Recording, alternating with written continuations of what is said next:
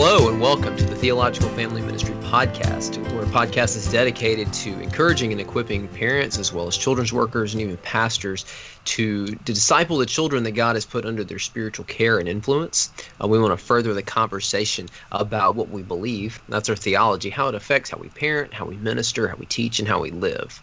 Now, as always, I'm joined by Pastor Anthony Trussoni. I am the effective April 22nd of this year. I'm family and student pastor at Faith Family Church in Finksburg, Maryland. All right, yeah, Tony is taking his talents down to a new church. So how many kids are going to get saved, Tony? Not one, not two, not three? Exactly, yeah. So hundreds of thousands, of course. So hundreds of thousands. Well, that would be a blessing. And I'm Ben Palaz. I'm the Family and Children's Discipleship Pastor at Curtis Baptist Church in Augusta, Georgia.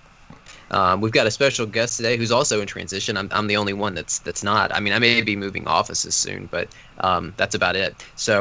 But we've got with us Peter Witkowski today. And Peter, we want to get to know you in just a minute. But Peter is the associate pastor of preschool and children currently at First Baptist Church in Eastman, Georgia. So he's kind of close to me, but he's going to be transitioning to the role of senior pastor. Is it Amosville? It's Amosville, that's correct. Amosville, Virginia. Okay, so he's moving a lot closer to Tony, and so he's going to be the head shepherd there and be preaching God's word. So we're excited for him as he makes that transition. Now, I know baseball season's getting started, and from what I've seen on your blog, Peter, you're a baseball fan, and then Tony and I are both big fans. So, Peter, who is your team that you pull for? Well, Ben and Anthony, thanks for having me on the podcast with you. I'm excited to be here today. I'm happy and proud to admit that I am a Cubs fan. For most of my life, that has not threatened anyone. But that changed back in 2015 when we got good, and then again in 2016 with winning the World Series. So my life is complete in that regard when it comes to sports. Let's stop recording, man. I don't want to do this anymore. Nice. Well, yeah, he's grew up as a Brewers fan, so that was kind of a bitter spot for him there. But he's now an Orioles fan. So, but we were interviewing. I don't know. Do you know Chap Bettis, or do you know of him? I'm not real familiar with that name. Okay, he planted a church up in Rhode Island. He was a pastor there for about 25 years. And anyway, he's authored a book called The Disciple Making Parent. Okay, and so he's got a ministry called the Apollos Project. And anyway, we had a chance to interview him. And he's from Alabama, but then he moved up to New England. And so he told his kids they've got the best of both worlds. They're both Alabama Crimson Tide fans and Patriot fans, and everybody hates them. So and they always win. So I mean, they're exactly. set. Yeah. Now, I feel like for him, that's worthy of beginning the church discipline process. For Peter's rooting for the Cubs. I feel like just go to the last step immediately. Well, it does talk about that, and First Timothy, with if you're an elder, just go 2-3 witnesses, go public, and rebuke them for the benefit of the church. But that's right. But I like to say we're here today, actually. Okay, 2 witnesses and going down. That's right. Well, so today we want to talk to Peter about building relationships in the church versus programs, or those two working together. And often as a church gets established, what happens is programs start popping up for different interest groups, for different ages, stages, across the lifespan. And Peter wrote an article last year on his blog, and we'll give you that information later. This is Programs Will Not Fix Our Church. And as he puts it, if you're alive, we have something for you. We tend to assume that going to attendance at a program equals discipleship and growth. And that's not actually the case, and I think all of us would agree on that. So we want to hear more about that. Peter's kind of hating on the programs, and so we want to talk about that and how churches can end up neglecting relationships. And so I'm really looking forward to this conversation myself. But before we get into that, Peter, tell us. You've given us a little insight into who you are, but just tell us a little bit more about yourself. Sure. As you mentioned, I'm currently the pastor of preschool and children at First Baptist Eastman, and here in Eastman, Georgia, and transitioning at the end of April to go up to Amosville and be their senior pastor. So excited about that. I'm married to April. We've been married a little over 5 years, and we have four kids together. Our firstborn was born prematurely and died a few hours after birth, and then we have Luke, who's with us, and he is soon to be 4, which is hard to imagine. And then we have Lily, who's soon to be 2, and then we have another one on the way as well at the beginning of May. So we're I like to say we're just doing it all. We're going to move, we're going to have a baby, just do it all at once. Get a dog too, you know. Yeah. I know all about that moving stuff with around the baby. We moved to Maryland with a 3-week-old, so very, very nice. Yeah, and that was one of those things I talked through with my wife. Do you want to go before? You want to go after? And she's like, hey, let's go before. And at this point, the baby's all self-contained, which is a little bit nice. And just get it done. So don't have to worry about it getting out of the car seat or anything. That's right. That's right. Just need one seat at this point. Yeah, it changes here in a few weeks, but right now, yeah. Okay, Tony, you can go. All right. Now, how did you get involved in family and children's ministry, Peter? Yeah, well, the story goes back to I was 14. I then college and children's pastor at the Bible Church of Little Rock, Jeff Protz, gave me a call and said, hey, you want to lead the children's ministry or kind of like a Bible study time during one of the care group nights? And I said, sure, I'll be open to do that. He found out I was 14, technically was too young. But came back to me and said, hey, you know what, there's really no one else to do it, so if you want to do it, go for it. And so with all the wisdom and ingenuity of a 14-year-old, I stepped into that and literally sent a kid home with broken glasses my first night. Wow.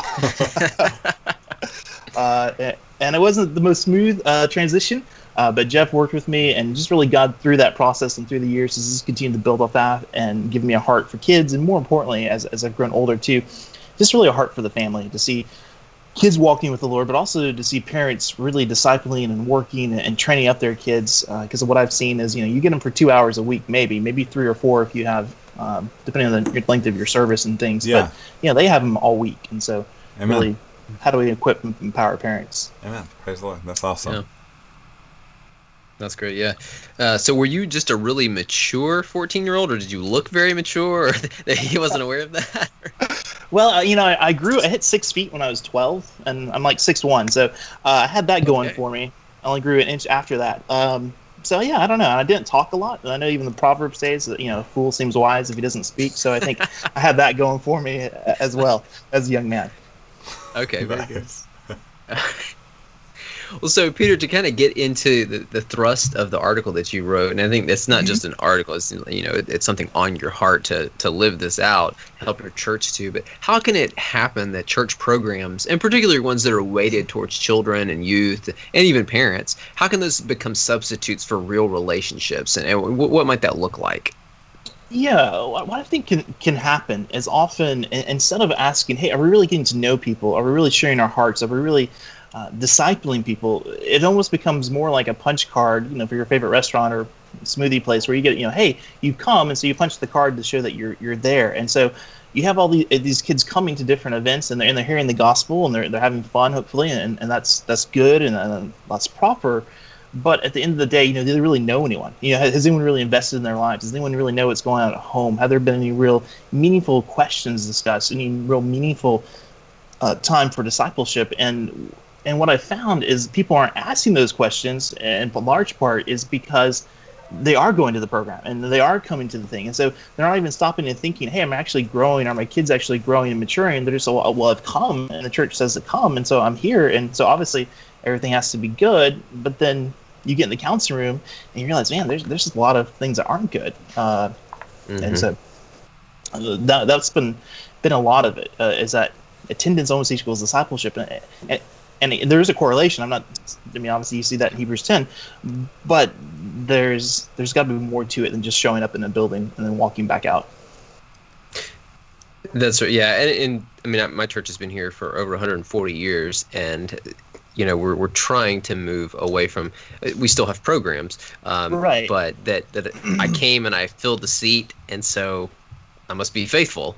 And it's not necessarily that I'm actually becoming more like Jesus, and so just trying to take apart that mindset, and that's not what Scripture calls us to. So It's good. And I think that is so important, so true. I think it's so easy for all of us in ministry and even parents to treat children like robots, to treat young people like robots. Formulaically, you put this or that ingredient of this or that program in, and this or that comes out as a result of that. But people aren't like that. People are complicated. People are messy and imperfect, and you can't just work a simple formula in that way. And I think what's interesting is, as your emphasis on that kind of relationships as opposed to just programs, I found even with children, people don't respond to just being taught at, especially when they're in crisis. When somebody's in a situation of difficulty in their lives, that they might, that to be able to get to the point of a program, get to the point of a lesson,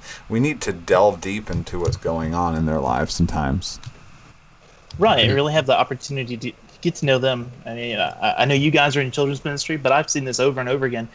I mean, kids, their faces light up if you just ask them questions, again, in an adult manner, but you're going after kids' questions like, "Hey, what's your favorite TV show?" or "What did you do this weekend?" Or you start those kind of conversations that can lead to many other things. But oftentimes, just the way we program things, we get rid of that space for those kind of things. Whether that happens outside of church in the home or at the church, we don't leave time for that. Definitely. Yeah. Now, how can church leaders and members in churches try to prevent this slide? Yeah, well, I think a lot of it has to go back to just the scriptural conviction and scriptural heart. You see this in Paul all over the place, like in Colossians, 1 Thessalonians, talking about, hey, I want to see people face to face. I want to be with them. And so there's a sense where yes, we're going to have a program, yes, we're going to teach, but also we really want to be with them and be communicating with them, eating with them. You see this with even in 3 John, where verses 13 and 14, where John's saying, hey, I can write a bunch of stuff to you. I can give you kind of a lesson, but I'd actually rather be there and talk with you and commune with you. And you can see this with Jesus and Mark 2 with 13 and 17, when he's eating with sinners, that this is the heart of it. It extends beyond the formal program. And the formal program is necessary. I mean, we can't have worship without some programming. But there's a sense where, okay, it's a huge component of the Christian life, but it's not the Christian life. And I think oftentimes we assume that. And so I think one of the best things leaders can do is to take a step back and even think through 1 Timothy 3, where it talks about pastors are supposed to be hospitable, which means people in your home. And so even as pastors, to step back and start modeling that of, hey, instead of spending all their time at church, which is not awful, we're actually going to spend more time at home, and not just to watch football or golf or whatever your hobby is, but to have people in our home for the purpose of getting to know them and loving them and praying with them and sharing with them, and also for the purpose of them seeing our lives, messy and all. So they see us discipline our kids. They see us, have to deal with the family struggles. I mean, I can think of, just we've had people in our home, and there's been some things where I look at my son, I'm like, what are you doing? And we got to deal with that, in the public eye to some degree. And so it's just good to do life together and to model that. And even that can spark conversations as people see us live our lives. And so I feel like that's the first step, is for the pastors and the staff to realize, hey, instead of focusing all our time in church, we need focus time in church. But let's focus time on building relationships outside of church, and even think through, do we have so much programming we don't actually have time to build these relationships? And if that's the case, that's a problem. Yeah. That's good. I think an interesting way that I think that's shown to be so true is that in my wife and I's ministry, encouraging some family discipleship.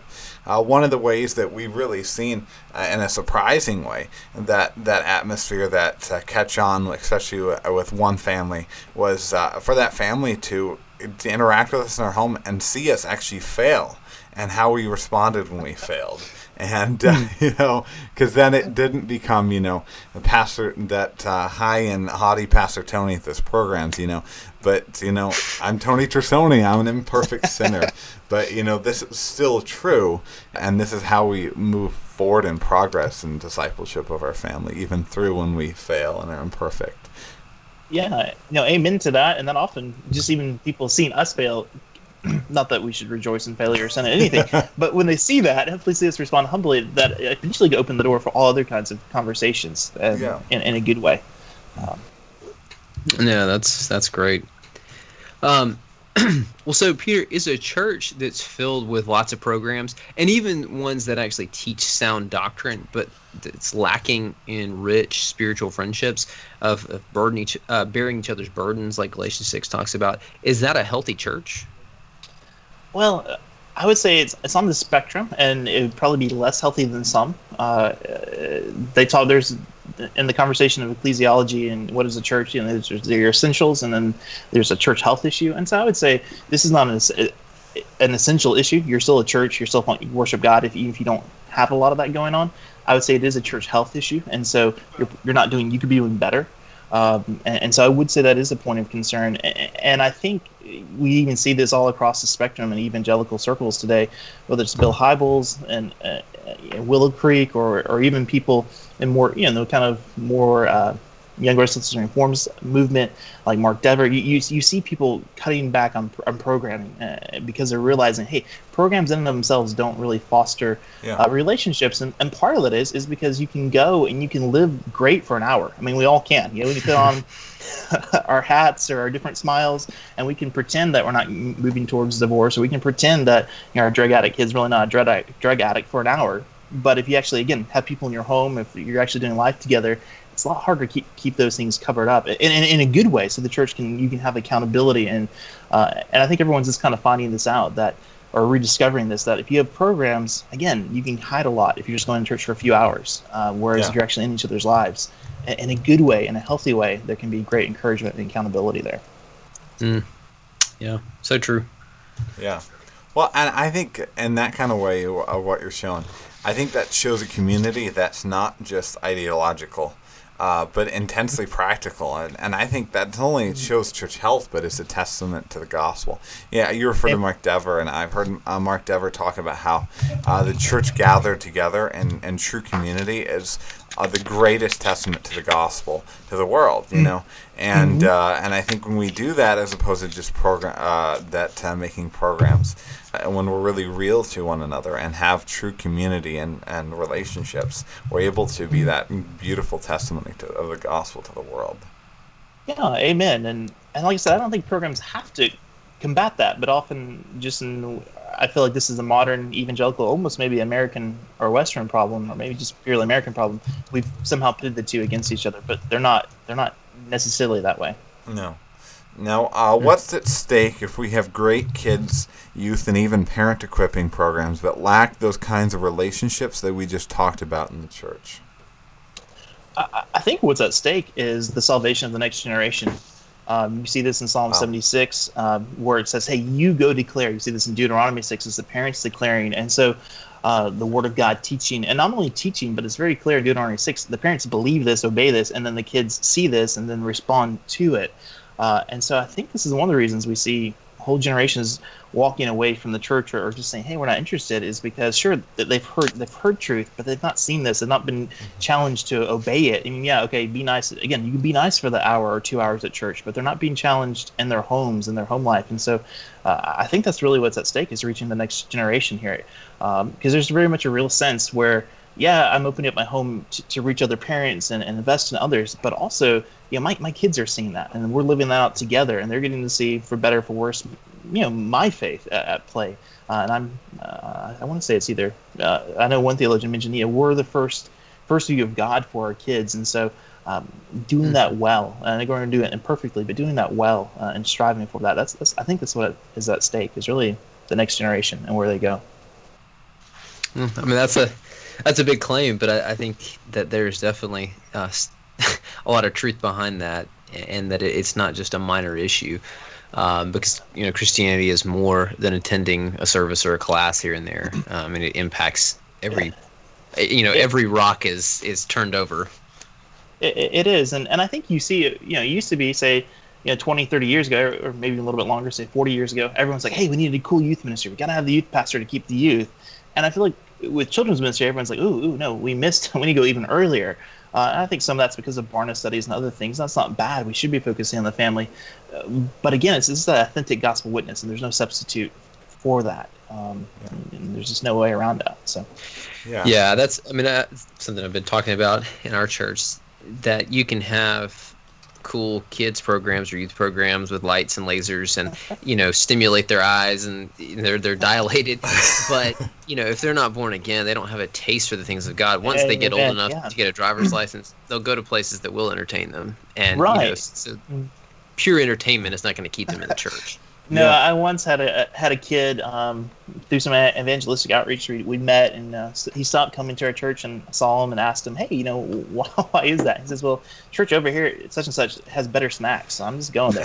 So I'm not saying that church is doing anything wrong, but this is where sinful hearts go. They're not evaluating it on the word of God that's taught. They're evaluating it on what are you going to give me, whether snacks, and so you can't compete with that. No, you just got to preach the gospel. So. Mm-hmm. Right. Yeah, I do like how you really connect it to the salvation of the next generation and the importance of it.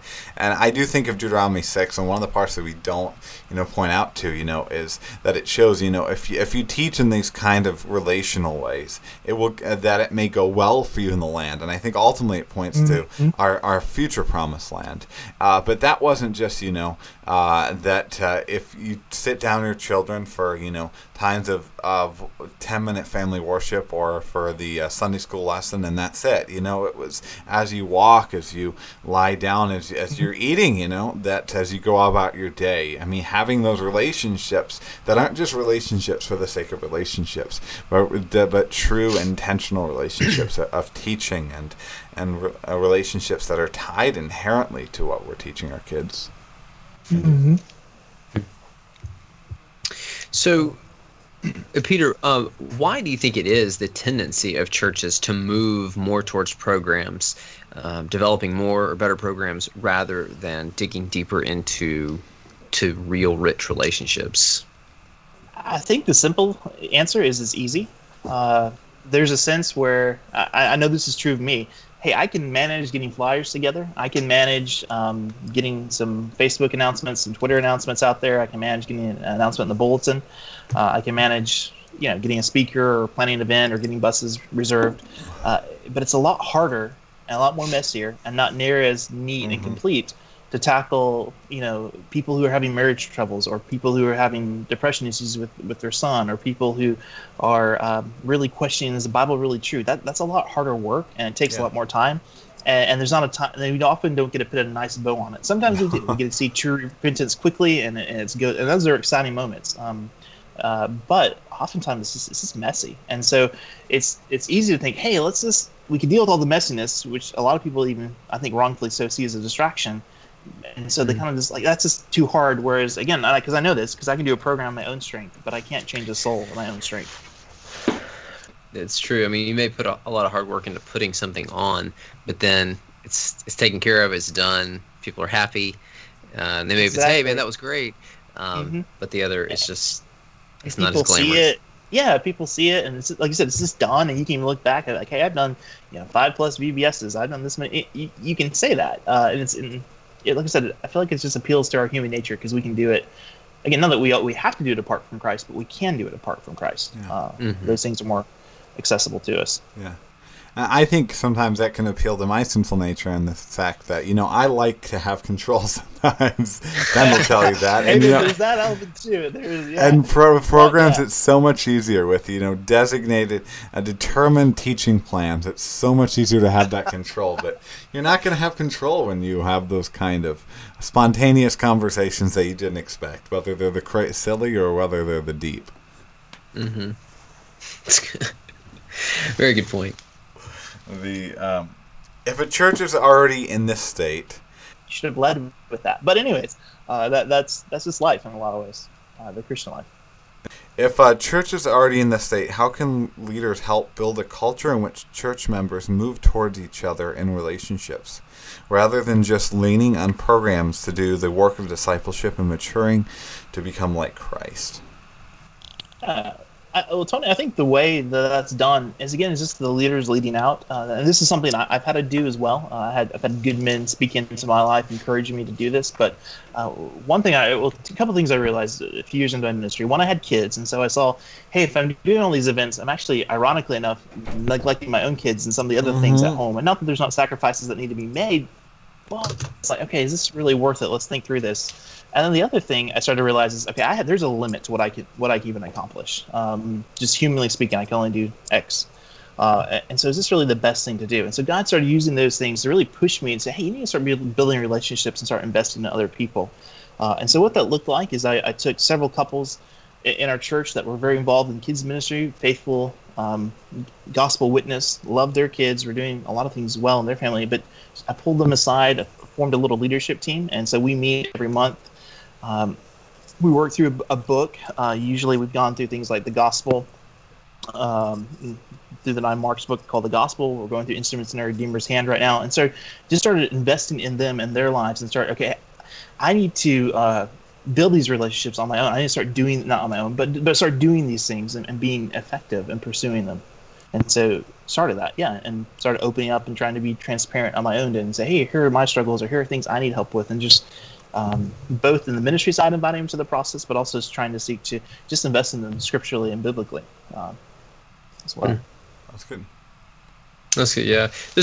One of the reasons I was looking forward to this conversation, because I think it is very important just for churches across the board. And I've found, over this past year, there were some things where I pulled back from just some various reasons, pulled back from some relational ministry. There was some structural changes that needed to take place and some things that wanted to get going. And thank the Lord we were able to do that. And so it was a necessary investment of time, but just seeing the need to re-engage in that and to find ways to alter my schedule, priorities, and things like that. And so, so already this is just sparking things in me. Awesome. Yeah, and thankfully my church has been really good about that.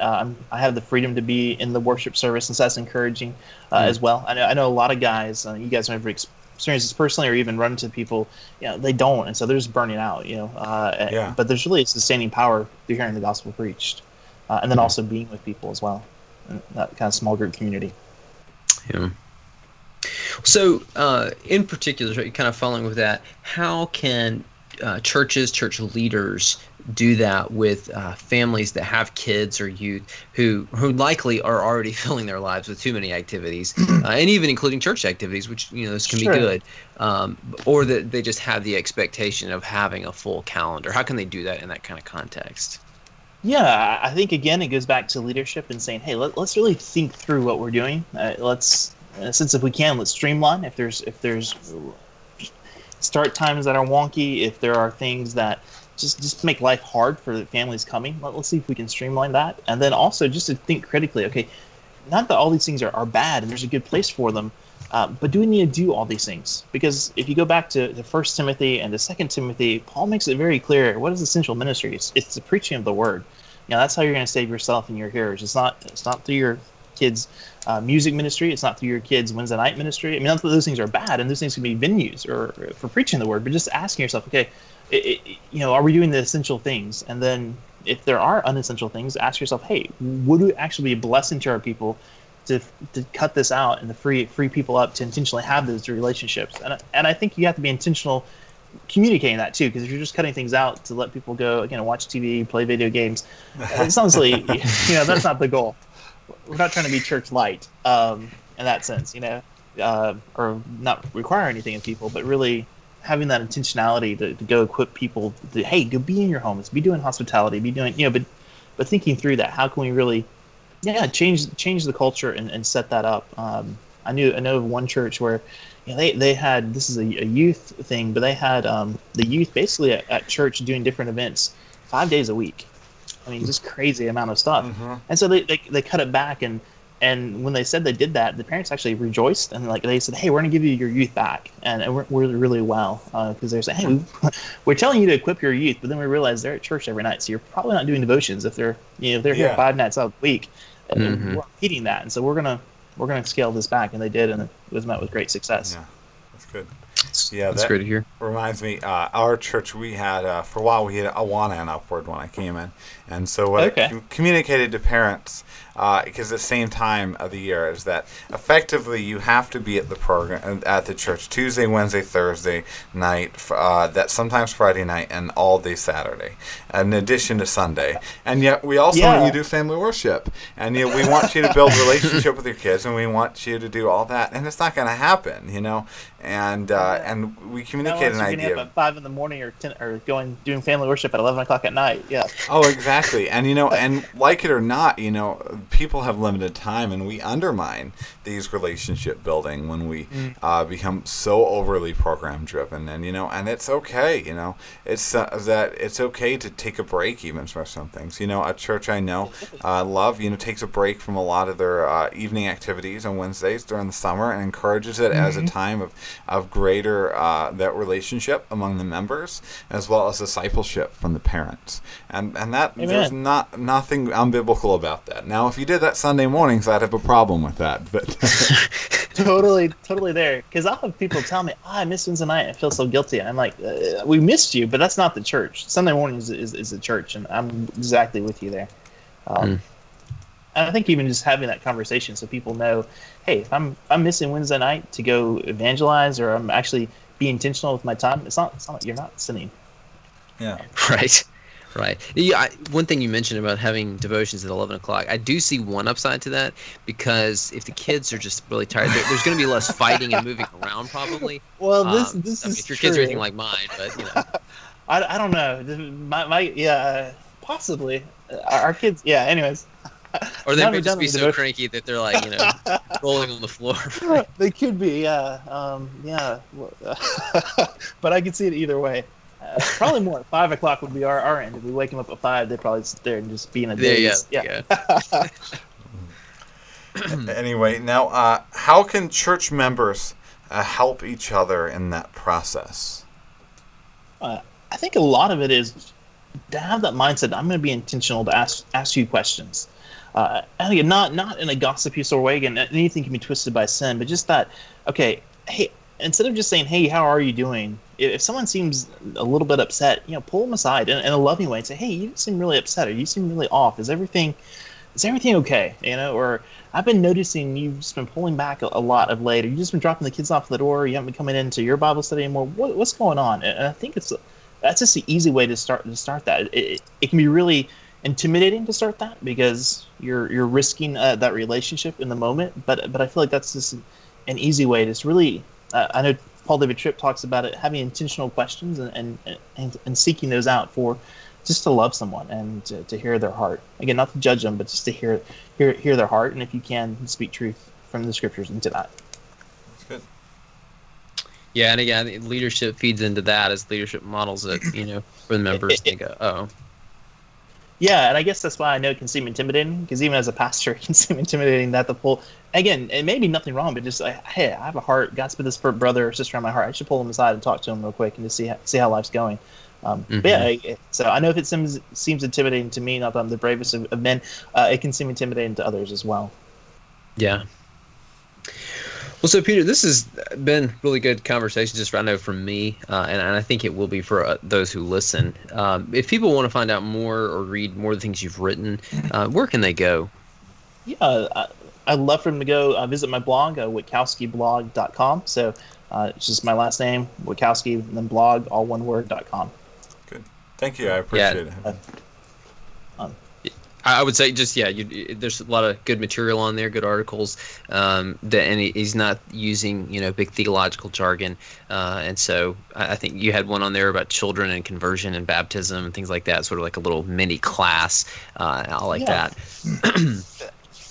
Well, I've enjoyed talking with you guys. It's been an encouragement to me, and just even knowing what your ministries are. And I know Tony's like me and moving, and Ben, you're the only stable one of us right now. But this has been good, and I appreciate you guys.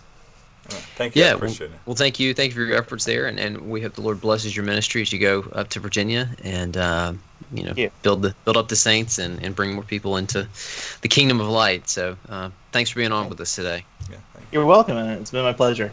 God bless, brother. Well, if you've enjoyed today's episode, please like it, repost it on social media. You can also subscribe on Stitcher, on SoundCloud, on iTunes. And so that helps to get it in front of more people, to help further that conversation about how what we believe really does affect how we live. And we want to see children come to know and to love God. We want to see students do that as well. And so just spread the word along, and reach out to us. You can on Twitter if you've got comments or questions or personal abuse, whatever. You can find Tony. He's at Anthony Trussoni on Twitter at Anthony Trussoni. And I'm at Ben Palaz. So we would love to hear from you, especially some of you international folks. We see that there's some international listeners that even came about. So, but thanks for listening, and we look forward to having you back next time. God bless. Thank you.